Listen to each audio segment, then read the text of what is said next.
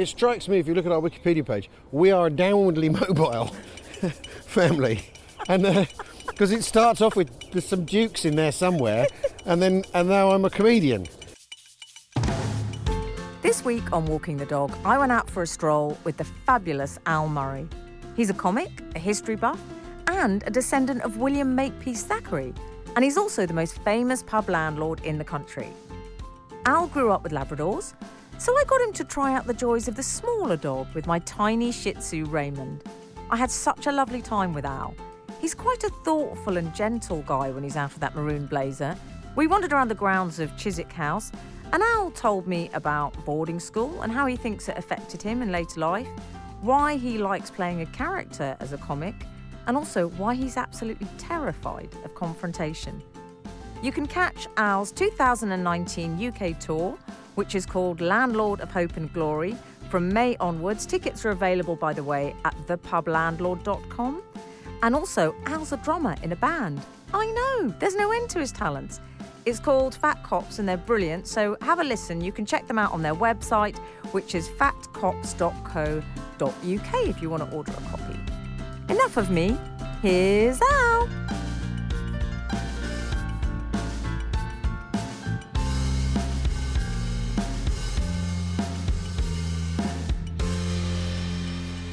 We're going to get loads of planes. Come on, Ray. Now, do you want me to take Ray?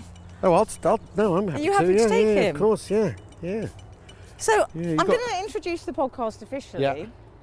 This is Walking the Dog. I'm Emily Dean, and I'm so thrilled to be with Al Murray, who's got a very long name. I'm going to try and go for it. Oh, really? Name. Oh, good luck. Is it Alistair? Yes. James? Yes. Hay? Yes. Murray? That's right, yeah. And the Hay is because a few generations ago, I think we were called Hay. The family was called Hay Murray, like a double-barreled thing, and then it got sort of digested, and only the eldest sons have Hay in their names. Yeah. Although if I had a son, I wouldn't have bothered. We'll also introduce my dog, called Raymond. What do you make of him so far? He's a Shih Tzu. He's very small, isn't he? Well, he's tiny, and I have some pretty unreconstructed ideas about dogs and how big they ought to be and how dainty. And he's kind of running against some of those ideas right now. But, I think if any small dog can change your mind, he'll be the one. Well, my kids at their mum's house have a Jackawawa, like a Jack Russell Chihuahua cross. Oh, really, Al? Yeah, that I call Tiny Dog because she's that kind of size, but not as hirsute. Yes. Not as hairy. I always say he looks like a sort of one-night stand between a Wookiee and a Ewok. Yes, I think that's about right. Yeah, it is, isn't it? He's very keeping up, isn't he? That's the main thing. He's good. We can take him off the lead soon now. Dogs or short leads only, it says on the sign here. Yes. But people are pretty... There's quite a lot of rules and regs. Yeah, people are pretty funny about the rules around here. So it's Chiswick House, Al. You've taken me here for our dog day. It's beautiful, isn't it? Yeah, Chiswick Park, and this is trivia fact where the Beatles did their last ever photo session. They came here to do it, apparently. But it's a sort of it's a stately home. I think it must be Regency. I can never remember. Palladian architecture, I think. Or Georgian, yeah. Yeah. You see, I immediately deferred to you on anything historical. Oh, no, but I don't know anything about that sort of thing. Do you not? No. You know about planes and war. Planes and... Yeah, I know some political history as well, but... Yeah, planes and war, that's me. Tanks. We're short on all of those here. I want to go back to when you were younger. Yes. And you grew up in... Was it Buckinghamshire, Al? Yeah. And did you have any pets growing up? Yeah, my parents, until recently, have always had dogs. Really? And always Labradors. And I mean, my family, given its has conformed to type quite a great deal. Black Labradors. What do you mean by conform to type? Well, my family is sort of a bit posh. Oh, here he goes. Have you got any poo bags? Do you want to talk us through what's happening, Al? Yes, Raymond is deciding to make his mark on Chiswick Park. Oh no!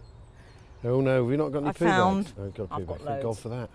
Look how tiny his poos are, Al. Well, Well, if they were enormous, you'd think either you were overfeeding him or there was something really, really wrong with him.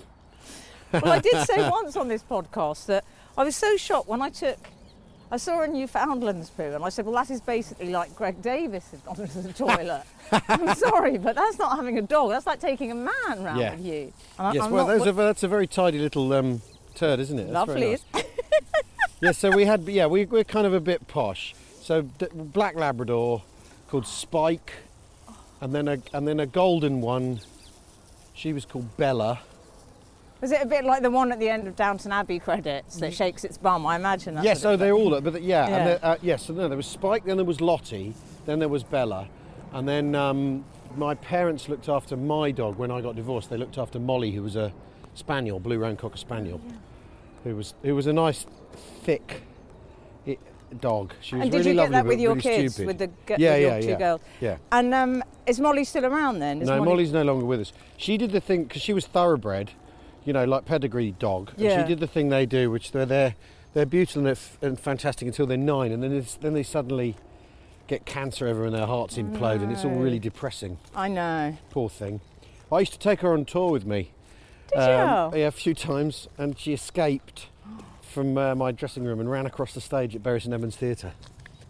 That's a bit like, when the dog gets loose in the school playground and everyone gets really excited. It's like dog on the stage. A lot like that. Right now, it's not a maze this, but we've options here. We can turn hard right, not so hard right, carry on straight on and go left. Well, I think, as I'm with the pub landlord, let's go hard right. Yeah, I think why not? And towards some sort of imperial architecture as well. Right up his street. Your mum and dad, did they both work out? My dad worked at British Rail in back when it was British Rail. His whole career, because I think he wanted to be a civil servant, and I don't think he'd done well enough at uni, so he went to work at the railway, and he was there until right up till the end of British Rail, for the privatisation, and then my mum worked at the Citizens Advice Bureau, volunteered, and then ended up on the national board and all that sort of thing, and sort of helping people out with their problems. You see, it's interesting when you say that, because I think most people, and I'm afraid it's going to have to come up, the literary giant in the room, I'm going to have to mention it, is it William Makepeace Thackeray, who wrote Vanity Fair? Amongst is it Thackeray, you say? Well, Thackeray, yeah. Thackeray. You can say it any way you want, but yeah. We say Thackeray, but... Well, I think I'm going to go by you. Right, okay. He is your ancestor, isn't he? Yes, 3 greats-grandfather on my mum's side. So he had 2 daughters, and then they had children, and my great aunt, so my mum's aunt, her grandmother was Thackeray's daughter, so she had stories of Thackeray that had come from her grandmother. Yeah. Which is sort of to me, it's not amazing. It's just a thing. I know. But from another point of view, I can see that it is incredible to some people. What do you think when you have something like that in your history? I think you make a choice with that. You either say, this is going to be part of my identity. Yes. We all know people who've got come from famous dynasties, and it's very much part of, hello, can I have, a bag of chips? And by the way, my grandfather was. I've never seen it like that with you. I've always got the sense that you're like, oh, this is a funny little thing to talk about. My great aunt very much was like that, and very much regarded herself as a sort of keeper of an eternal flame and all this sort of thing, and wouldn't hear a word against him.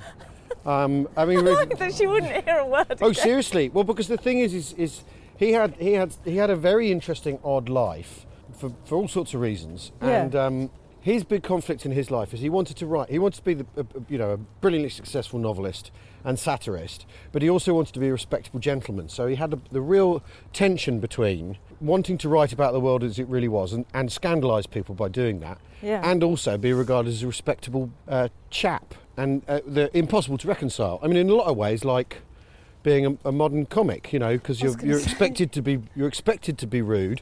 You're supposed to be flicking V's at the world.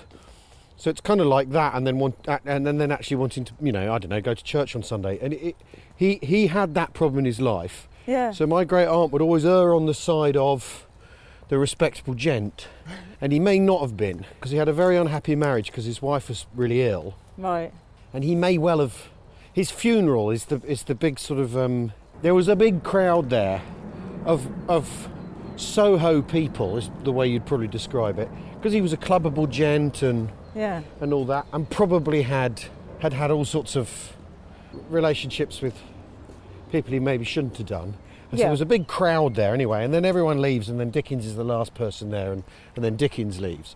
But the thing is they were probably what you'd call disreputable, or what Victorians would call disreputable rogues. Women present.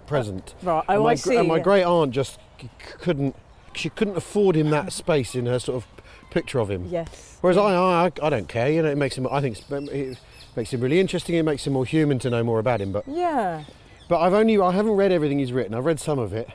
And you've got his inkwell. I've got his Mr. Punch inkwell, because he left. He made his reputation at Punch, and then when he left Punch, they gave him this inkwell that is, you know, it's Mr. Punch, and the idea is you lift his cap back and dip your quill in the ink in his cap, although it's soldered shut now. And my mum has lots of his stuff. You've said before, I've heard you say, look, people call me posh because there's bishops and ambassadors in your family and, you know, all sorts of interesting things. There's something, when you look up your it says it refers to the Holy Roman Empire, and not many people can claim that. Yeah. So people often say that, and I know you often say, and you said to me, oh, look, there's posh and there's posh, and I'm not Eton posh, we're just, you're from this impressive kind of lineage, but it really, your parents were just quite regular people. Yes, I think the thing is, I've often wondered about this, because on my Wikipedia page, there's loads of things I didn't know. And you have people coming to me on Twitter going, well, you're this, that, and the other. I'm thinking, well, I had no idea. This is interesting. So that in itself is quite interesting. But it strikes me, if you look at our Wikipedia page, we are a downwardly mobile family. And because it starts off with there's some dukes in there somewhere, and now I'm a comedian. So you could argue that, in fact, you know, I'm doing what I ought to do and de-poshing myself. And well, you're sort of going back to your roots, because as you say, that's what your great grandfather's doing was sort of satire, really. Yeah. Well, it entirely was. Exactly what you're doing. Yeah. I mean... So you've taken on the family job? Yeah. There's a bit in that Ian Dury film that Andy Serkis made ages ago where they're having... His son's at private school, and he's going, my mates are all saying I'm posh because I've gone to this school, and Ian Dury says to him, son, we're not posh, we're arts and crafts. And that is the thing that really appeals to me, the idea that there's you're right, if you're in the arts, you're arts and crafts, it doesn't matter where you came from, you've picked that class for yourself, and you're now part of that, and so you've got a different set of concerns and all that sort of thing. We've got some... Oh, lovely. Hello. Lovely. What kind of dog is that? That Labradoodle, maybe? Yes. Yeah, it's beautiful. Lovely. Cockapoo. That's Labradoodle, this one. Ah. Look at Ray. What do you think, Hello, Ray? darling. See, this is the thing, because he's so small, and I think they think he's like a rabbit, really. Yes, the arts and crafts thing, I remember... We worked together once on Frank Skinner's show, and you were taking on the reins while Frank wasn't there. You were hosting the show. Yeah.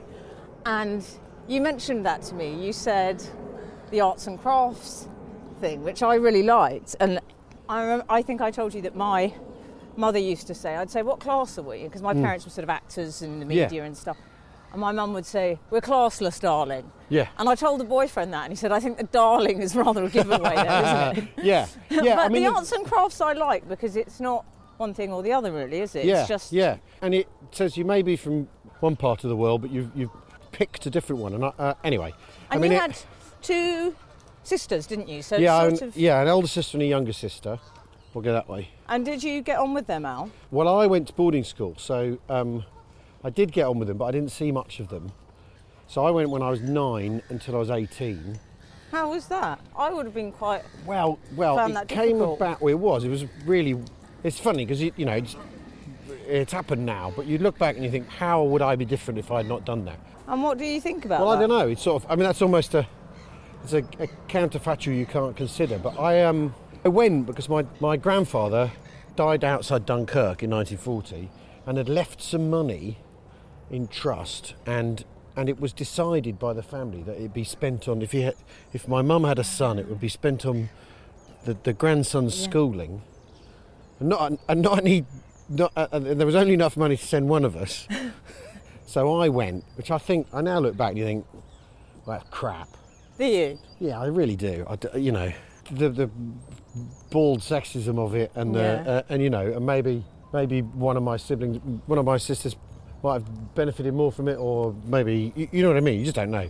But then on the other hand, you had to go away from your family, so it's quite a high tax to pay. Yeah, and it did look, at one point it looked like Dad was going to be working abroad quite a lot, so I think that was sort of part of the reasoning as well. But is that you had consistent education? Yeah. Because your dad did move to Venezuela. We worked in Venezuela. He worked in Venezuela for a bit, and we went out for 3 months in, I think, 1976. What bird is that, Al? That's a heron, isn't it? Oh, is it? That's about the extent of my bird spotting. Those are that was handy. Those are definitely pigeons. I'm less impressed by that. That's a squirrel. Yeah, that's a squirrel, yeah.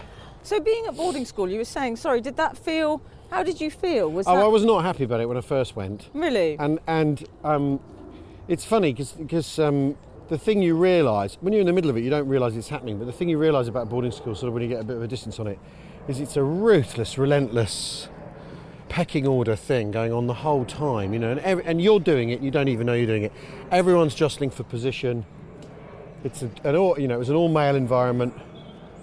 The level of banter is just sort of, to use a more modern way of looking at it, like absolutely diabolical. And was it? Yeah, it's a ruthless environment. You know, I went there thinking it might be fun, and then you realise that actually it's a sort of bear pit, and it's a very sporty school, and I'm not sporty, and that's very hard to fit in with if you're not. Yes, it seems, because it's called Bedford School, isn't it? And I know it's very sort of it's got a sort of military tradition and a sporting tradition. I think there's loads of... Yeah. And I mean, Paddy Ashdown went there long before me, obviously. And then Alistair Cook. The cricketer. Yeah. And there's the famous story about him coming on, you know, when he was 13. They knew he was pretty handy, so they put him on for the first 11 as just to try him out, and he scores 100 or something, and they're like, oh Christ, this guy's a prodigy. They were happy for a guy to be good at cricket, but if you know, I fell in with people who are interested in acting and hiding from sport, basically. Really? Yeah. What sort of legacy has it left on you as a person going to boarding school in terms of, are you quite self-sufficient almost? Well, yes, I think you end up emotionally self-sufficient. I mean, and I think with that you either do or you don't, which could also mean a bit closed off. You can also not know how to fold a shirt because someone's done it for you, right?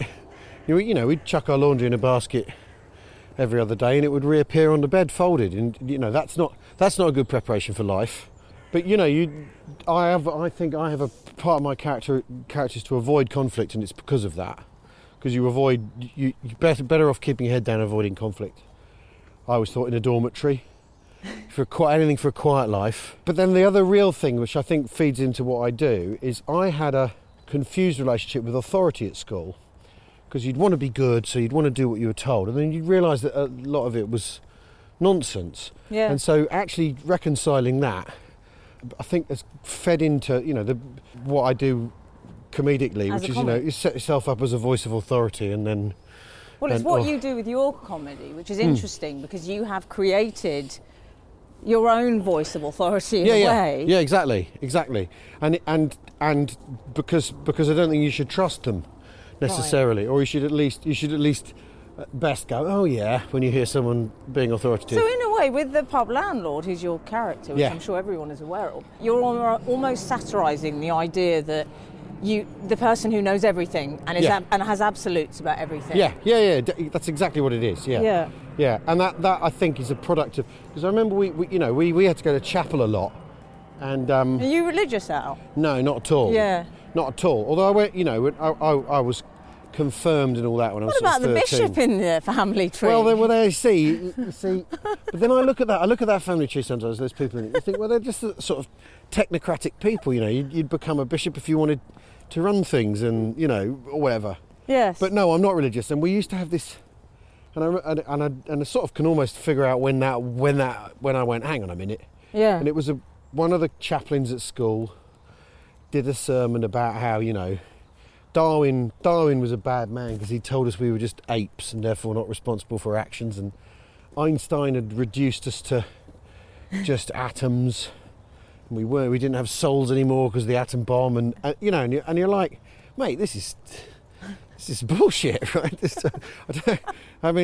I wish you'd stood up. Well, you really wanted to, you go, and I remember sitting in chapel thinking, what on earth? You know, like, you can't draw any of these conclusions from any of this. What are you doing? And yet there he was, and we were supposed to take him seriously at the end, sort of think on what he was saying, and that's kind of.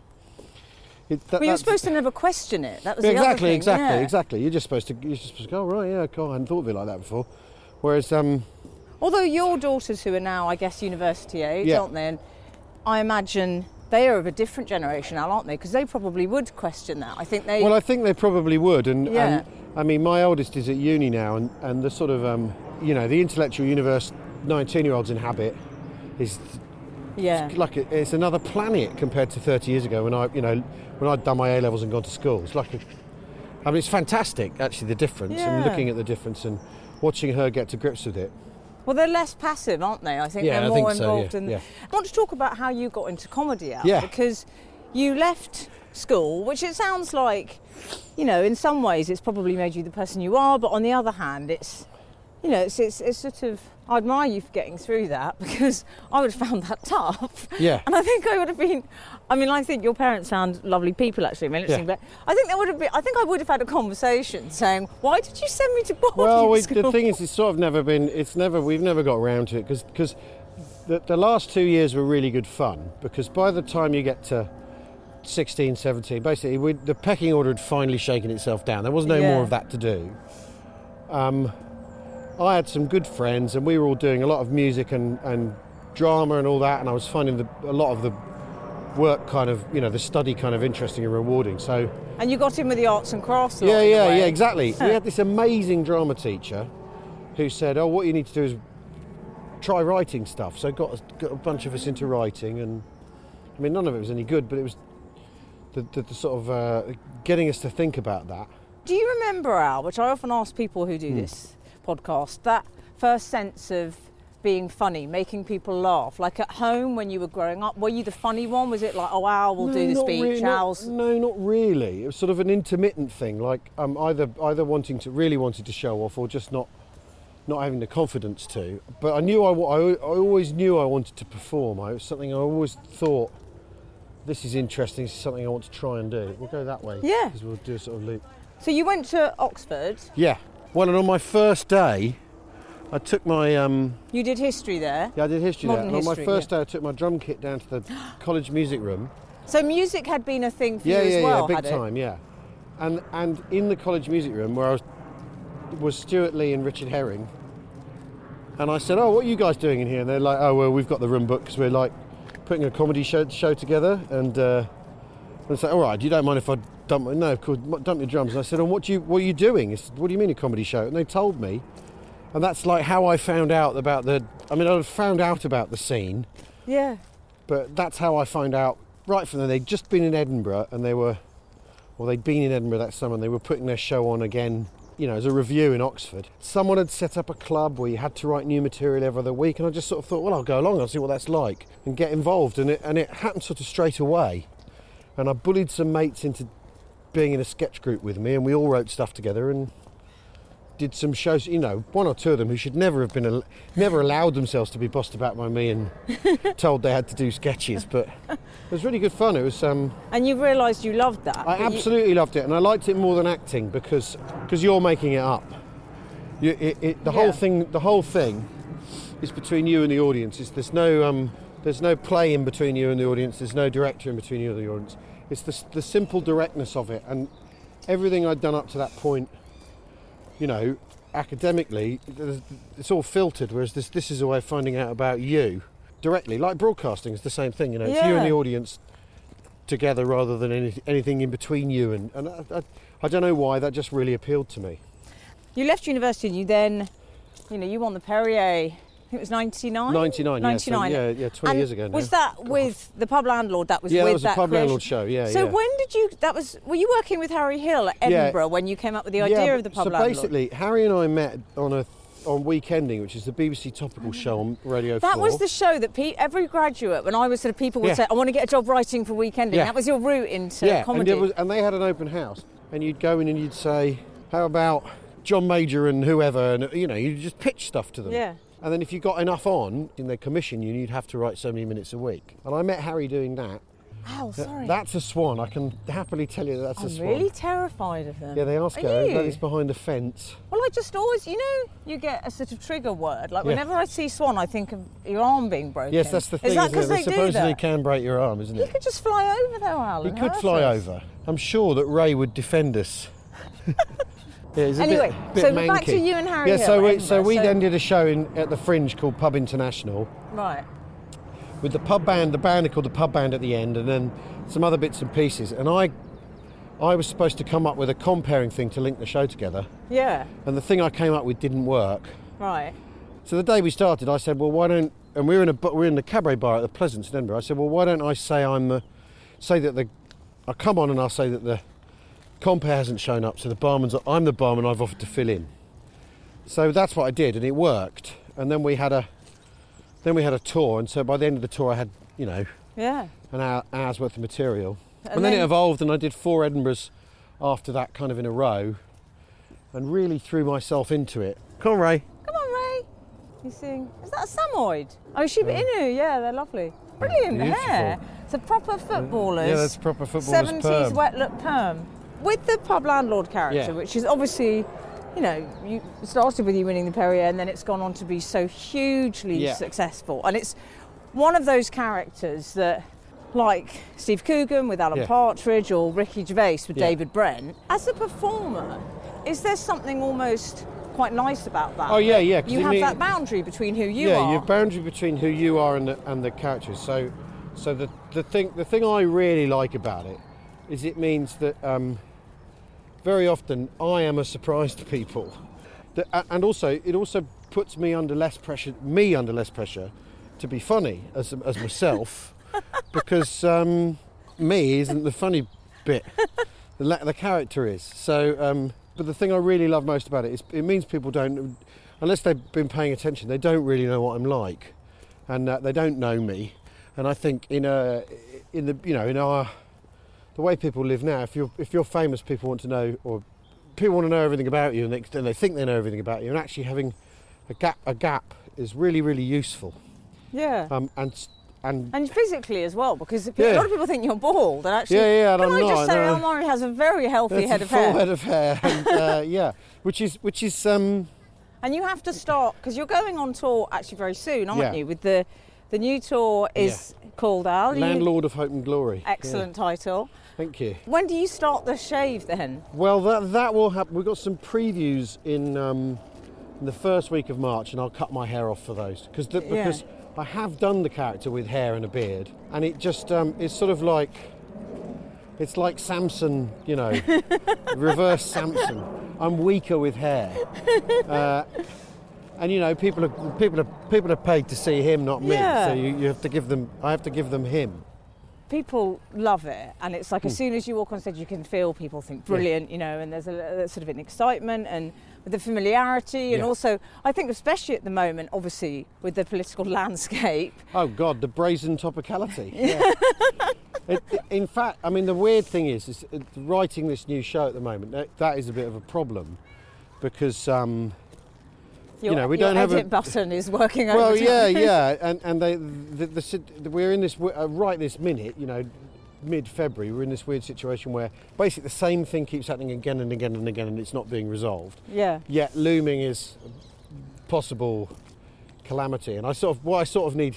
I mean, I'm going out on tour after March the 29th, by which time we might actually have not an end to the story, but at least the sort of... This is Brexit, obviously, we're talking about. Like a waypoint. Should go out this way? Go that way, yeah. Like a waypoint in the story we can talk about, like what will actually happen. I have a theory about you, Al Murray, which is that... Uh-oh. Well, no, with regards to the pub landlord, I think it's really interesting, because I remember studying the importance of being earnest when I was... Yeah. This is relevant, I promise, bear with me. When I was doing A-levels, and the English tutor said to me, there are 2 ways of looking at this play. You can either see it as hilarious high farce, and that Oscar Wilde didn't intend for it to be anything other than that, an entertaining comedy of manners, or you can say this is a biting satire on the sort of cultural norms of the time. And in a strange way, come on, Ray, I think in the way that you can view it in those two ways, he was sort of smuggling in satire, I think. Yeah, and I definitely. think with the pub landlord, there are two ways of viewing that character. That, you know, you can either say, oh, this is funny and he's just a character that you can laugh at, or you can look at that and say, well, actually, Al, the person who creates it, it's quite a sort of harsh satire in some ways. I mean, I'm completely guilty of trying to have it both ways. I completely, absolutely. I mean, the other way I've always looked at it is if it's funny, it goes into the set rather than always. Is this necessarily consistent? Because when you write character stuff, people talk about characters being consistent, but I know lots of people who are wildly inconsistent, and that's part of their character. Where is he? Ray! There you are, come on. And also, it is meant to be a piece of entertainment, so if you have him contradicting himself and it's funny, then that's got to go in. I've always had this attitude, everything goes in the pot, so there's got to be some satire in there, but there's also got to be being bluntly rude, ignorant, sometimes actually sort of weirdly reflective and all that sort of thing. Just because you want, I always think you need lots going on all at once if you're doing a character, because otherwise it can end up one note. I think that obviously there are people that go and see your show, some of whom agree with him, some of whom don't. Yeah. I suppose you could argue in a strange way, it's almost like The Simpsons, where there's a number of people of different age groups and different watching that and getting different things from it. Yeah. And I suppose it's the same with the pub landlord. But do you sometimes have people like journalists and things like that saying, oh, well, Brexit... Oh, I've had people tell me it's my fault. You know, part of the normalisation of some of the arguments, you know, and what do you respond to that? I think it's funny.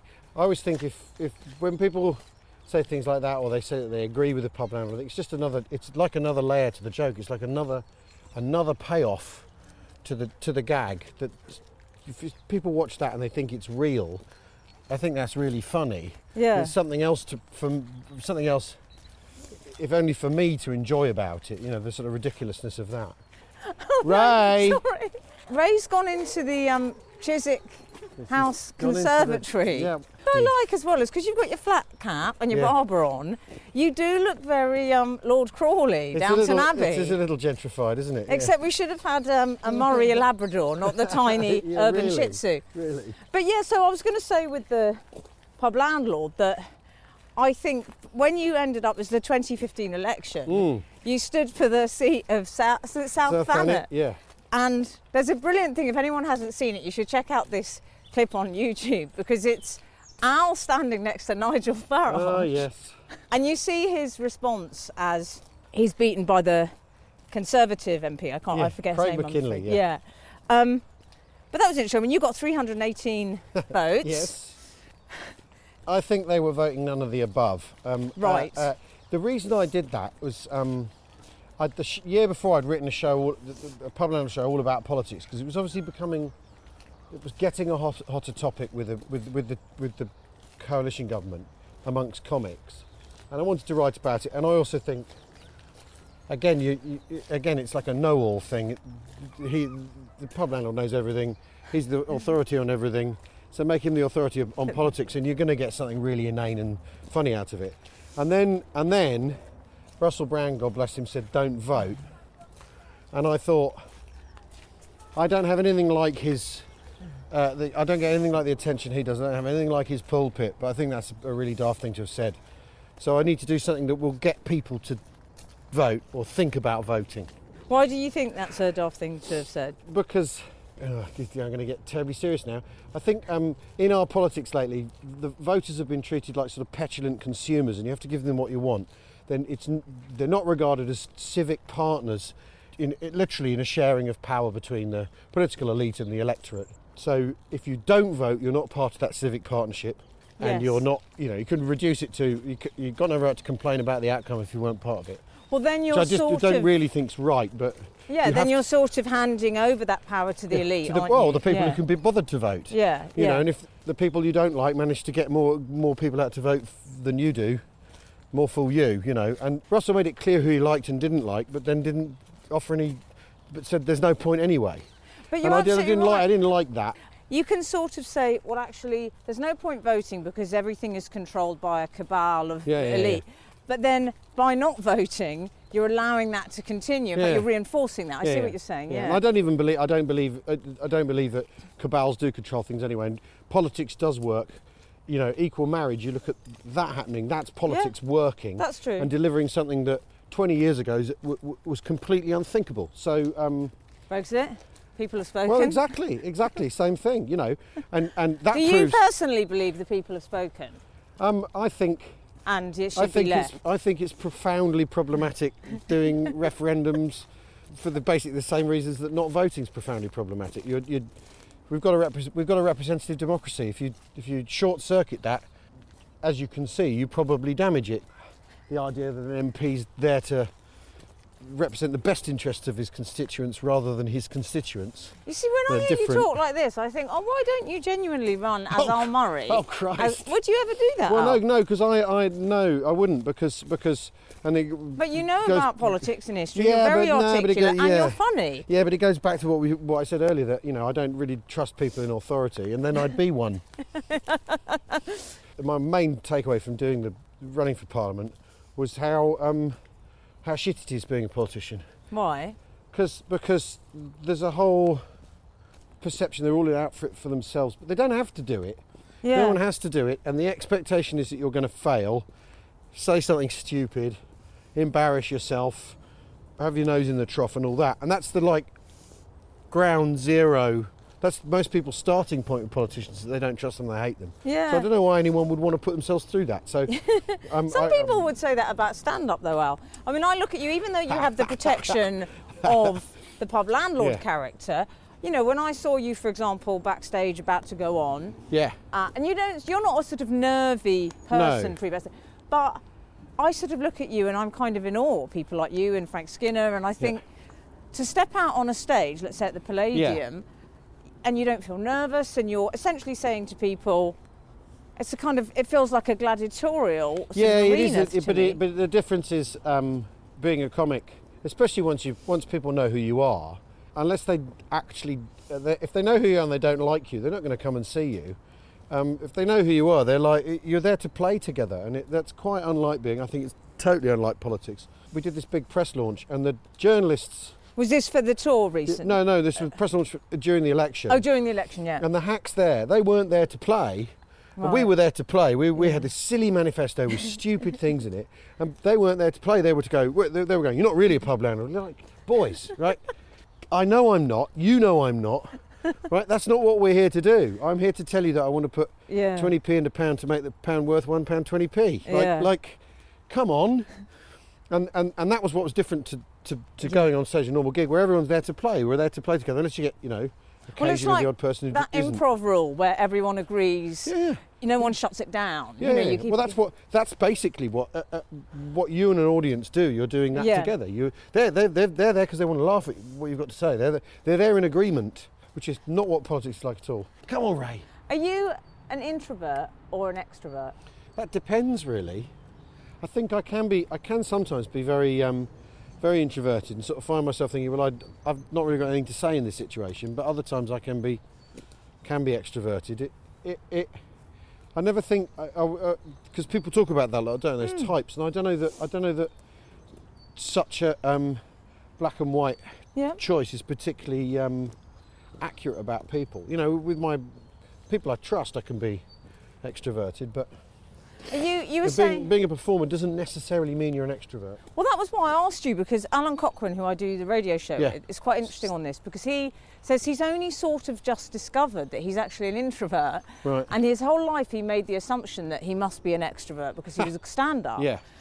And I think actually what stand-up comedy gives introverts is a sort of safe space. Oh yeah, controlled environment. Yeah, completely. Yeah. Do you think that's right? No, certainly, and that I think was the thing that appealed to me about performing when I was a teenager. Because when you're a little kid, you think, you want to be in the school play. You don't know why, and you don't know what it is. But I remember when I was a teenager being very self-conscious, and realising that performance is a way of having control of a situation and not needing to be self-conscious anymore. Or if you are self-conscious, it's sort of like dealt with. We used to have this big school assembly you'd take turns in walking down to the front and handing in the register. Yeah. And there were like 600 people, and I remember that, the long walk down some steps and you go up and you hand it in. I remember having to do that once and thinking the whole school's looking at me and it is hideous and I was going to trip coming up and down the steps and all that sort of thing. And so I think, but if you know how to perform dropping the slip off, or you know about performing, that's a controlled situation and you're not worried about everyone looking at you. Yeah. And stand-up really can be like that, and the safe space is really exactly what it can be. And that phrase I think is really interesting, because that also applies to what happens between a comedian and audience, and why people get their knickers in a twist about offensive material. Yeah. It's when people go to see someone who's rude, that's the deal. Yeah. That's the safe space, as it were. You've gone there to play together, being rude together, in the way that people go to see Frankie Boyle to be political, or they go to see Frank to be sort of a bit naughty, or they go to see me to be rude. That's why comedy clubs were clubs, because you remember, and it implies membership. Right. And you're in on the joke, and you're in on the deal between the comedian and the audience. Yeah. Oh, what's some school party. Oh, what's this? Oh, there's a school party. That's very sweet. That's cute. We're passing kids, so I want to ask about yours. Yeah. You've got 2 daughters. I've got 3. Three. Well, I was going to say you've got a new one now. A new one, yeah. I still have to say, no, I've got 3. 2 teens, although one's she's at uni now, she's a grown-up, and then a 1-year-old. And what's that been like, having a little kid later in life? I mean, you're hardly sort of Charlie Chaplin, like no, I'm not getting a hernia when you bend down to pick it up. No, I'm not Charlie Chaplin, but it's not. I presume it's not. It's. Well, I knew it was. There's a gap between them, I guess. It's something I didn't think I'd do. It's something I didn't think would happen, but it's been really brilliant. Oh. Although there's that thing you think, oh God, when she's going to university, I'll nearly be 70. But you have to say, oh well, 70's the new 60, isn't it? You have to do one of those sort of lies to yourself. Well, you know what Frank Skinner says, which is a slightly bleaker look at it. Yeah. He says, I decided to miss out the difficult teenage years. Well, that's one way of looking at it. I mean, have you sort of changed as a person? Do you think you do? You mellow, or do you think I think I'm a lot more chilled about being a parent. Yeah. Are you? Yeah. Just because of the experience? Yeah. Would you describe yourself as good-natured, Al? I think I try to be. I mean, what do you lose your temper about? Oh, I sort of, like I said earlier, I tend to often avoid conflict. So what will sometimes happen is I'll store something up for a good 18 months and then go off about it. Usually after it's long forgotten by all other parties. But are you someone are you one of those people, so like with your partner or with your daughters or with your friends, are you someone who's like, right, I think we need to talk honestly about this, I feel when you do this? No, I always do that eventually. I never do it when I really ought to. I'm bad at telling people bad news. I always think, you? Yeah, if there's a way of not quite saying I can't do that thing. I'm annoyed that I can't do the thing that they want to do, but I can't do it. Right, yes, yeah. I'm really bad at that. Those are proper weakness of mine, yeah. Will you describe yourself as, one of my favourite phrases, emotionally literate? Oh no, not really, no. No, I probably don't even know what that means. So you don't like discussing feelings? I'm not mad about it, no. Do you cry, Al? I'm capable of being lachrymose, yes. Come on, Ray. Come on, little man. Come on. That's it. That's one of my favourite responses to the question, do you cry, is I'm capable of being lachrymose. Oh yeah, it's possible. Yeah, it does happen, but not very often. You answered that like a sort of anaesthetist or something. Well, or like a sort of android character in, You're like in Star Wars. Yes, You're like one of those who go, what is this water from your eyes? Absolutely. But what did you cry? What did you cry at? Oh, I don't know. I cried when the baby was born. There you go. Will that do you? And also another outlet for you, I think, is your drumming, which is something a lot of people know about you. But you've got a band, haven't you? Yes, I'm in a couple of bands, but there's a band that's sort of mega active at the moment, which is called Fat Cops. In fitting with how my life pans out, all the rest of the band live in Scotland, and so I have to fly to Glasgow for rehearsals. Yeah. But we've an album out in March, on March 1st. And it's what sort of music is it, Al? Well, the record the album is kind of, every track's sort of a different style. So it's a bit like going through someone's record collection. So the single is a bit like a Happy Mondays thing, but there are things that are straight up rock and roll, there are things that are sort of a bit grungy, there are things that are kind of power pop. It's a mixture. Do you love doing it then? I absolutely love it, and it is really good fun. And we made the record March last year, and I got caught in the Beast from the East, so I couldn't leave Glasgow while we were recording the record. And 2 days in a row, I left the studio going, right, I'm off, I'm back to London now, boys. And I'd reappear 2 hours later, go, I can't, the fucking city's shut, I can't get out. So that's coming out, and you're going on Yeah. tour. So they're basically everything's all happening at once because there's just not enough time in the year to do everything and do it all, you know. Because the band we've self-funded the release and everything, so we're not being paid to do it. So it's kind of seeing where that goes and how much airplay we get. Yeah. And is there music being released via sort of Spotify or iTunes? Spotify, iTunes. You can buy it on Amazon. We've pressed vinyl. Well, I'm going to, Al. I'm going to be listening to this. We've pressed some vinyl and we've made some CDs, you know. Because I've heard your drumming and it's brilliant. Oh, thank you. You know, it's funny, people say there are two kinds of performers. It was actually Frank Skinner, our sort of mutual colleague and friend, who said this to me, that you get performers who they treat their career in different ways. There are some performers who literally, they think, right, I'm just going to wait for my agent to call and offer me a panel show. Yeah. Do you want to do this? Do you want to do that? Do you want to do this campaign, this corporate? Yeah. So then you get another type of performer who's thinking, I'm going to write a play, I'm going to be in a band, I'm going to... And I think probably you're in that camp. Well, I'm in that camp now. I was the other way round for quite a while, and it's more, to be honest, with I didn't go on the road last year at all because of the gorgeous. Al, could you explain what's in front of us? Tiny, fluffy. Is that a Pekingese? Well, we should say Ray's just met. I mean, this is a match made in heaven. Not a typical. A Pekingese, and mine is a Shih Tzu, actually. Yes, oh yes. Come on. Look at the boxer. Oh yeah, very handsome. Yeah. Hello. Oh, he likes the look of Ray. Is he all right with that boxer? Yeah, he seemed all right, didn't he? It was a bit like you with sort of Luis Suarez coming up to you. You dealt with it well. So yeah, I get the sense that you're someone who's likes to make opportunities happen. Well, and the other thing I've done with the drumming in the last 3 years is I've set up this company making drum kits in Stockport. Yeah, the British Drum Company, and as I call it, every parent's nightmare. Well, totally, absolutely. I could, if that's how you want to characterise it, you're 100% right. But we there were 3 of us 3 years ago. Now there's 23 people working there, and it's it's really amazing. Oh, what's that, Al? Someone throwing a ball. Oh yeah.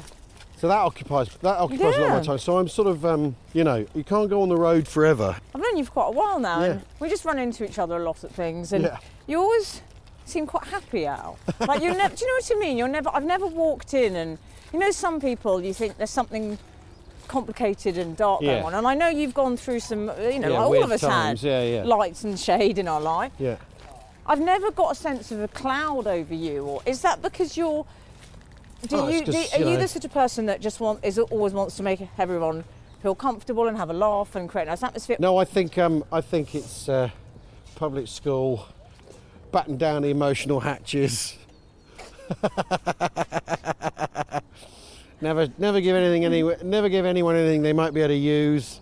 It's all the standard survival techniques that were burnished at Bedford School all those years ago. I don't know. I try to be positive about stuff, but one of the interesting things about show business is you do meet a lot of people who can be consumed by the fact that an awful lot of it's about rejection, stuff not coming off, things don't work out. That show you really loved making is not the one that they want more of, and the one you really don't like is the one that goes on forever. You know, that's what it's like. And I think, I've been doing it long enough to know that really is what it's like, and there ain't nothing I can do about that. And also that everyone, Harry Hill always used to say this, he says everything in the end gets cancelled apart from the News and EastEnders.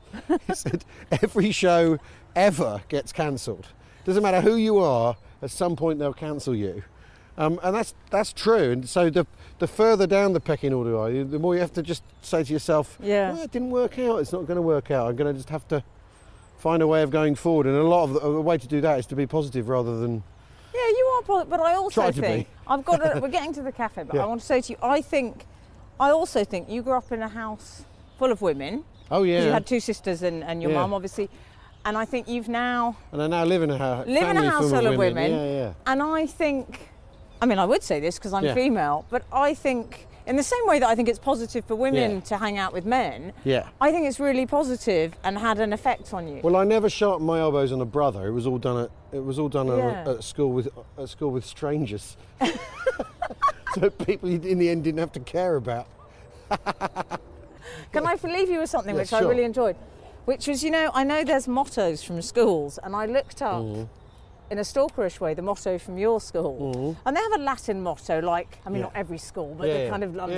My school had a motto which was Conabor, which I think is Latin for I try. Yeah. What I liked about Bedford School is their motto is Bedford School will flourish, which seems very self-interested. Yes. Yeah, Floreat Schola Bedfordiensis. Yeah. Funny enough, the college I went to at Oxford, their motto is Floria Aula, may the hall flourish. So there you go, like everywhere I've come from is steeped in grim self-interest. Maybe that's my motto, Floreat Al Murray.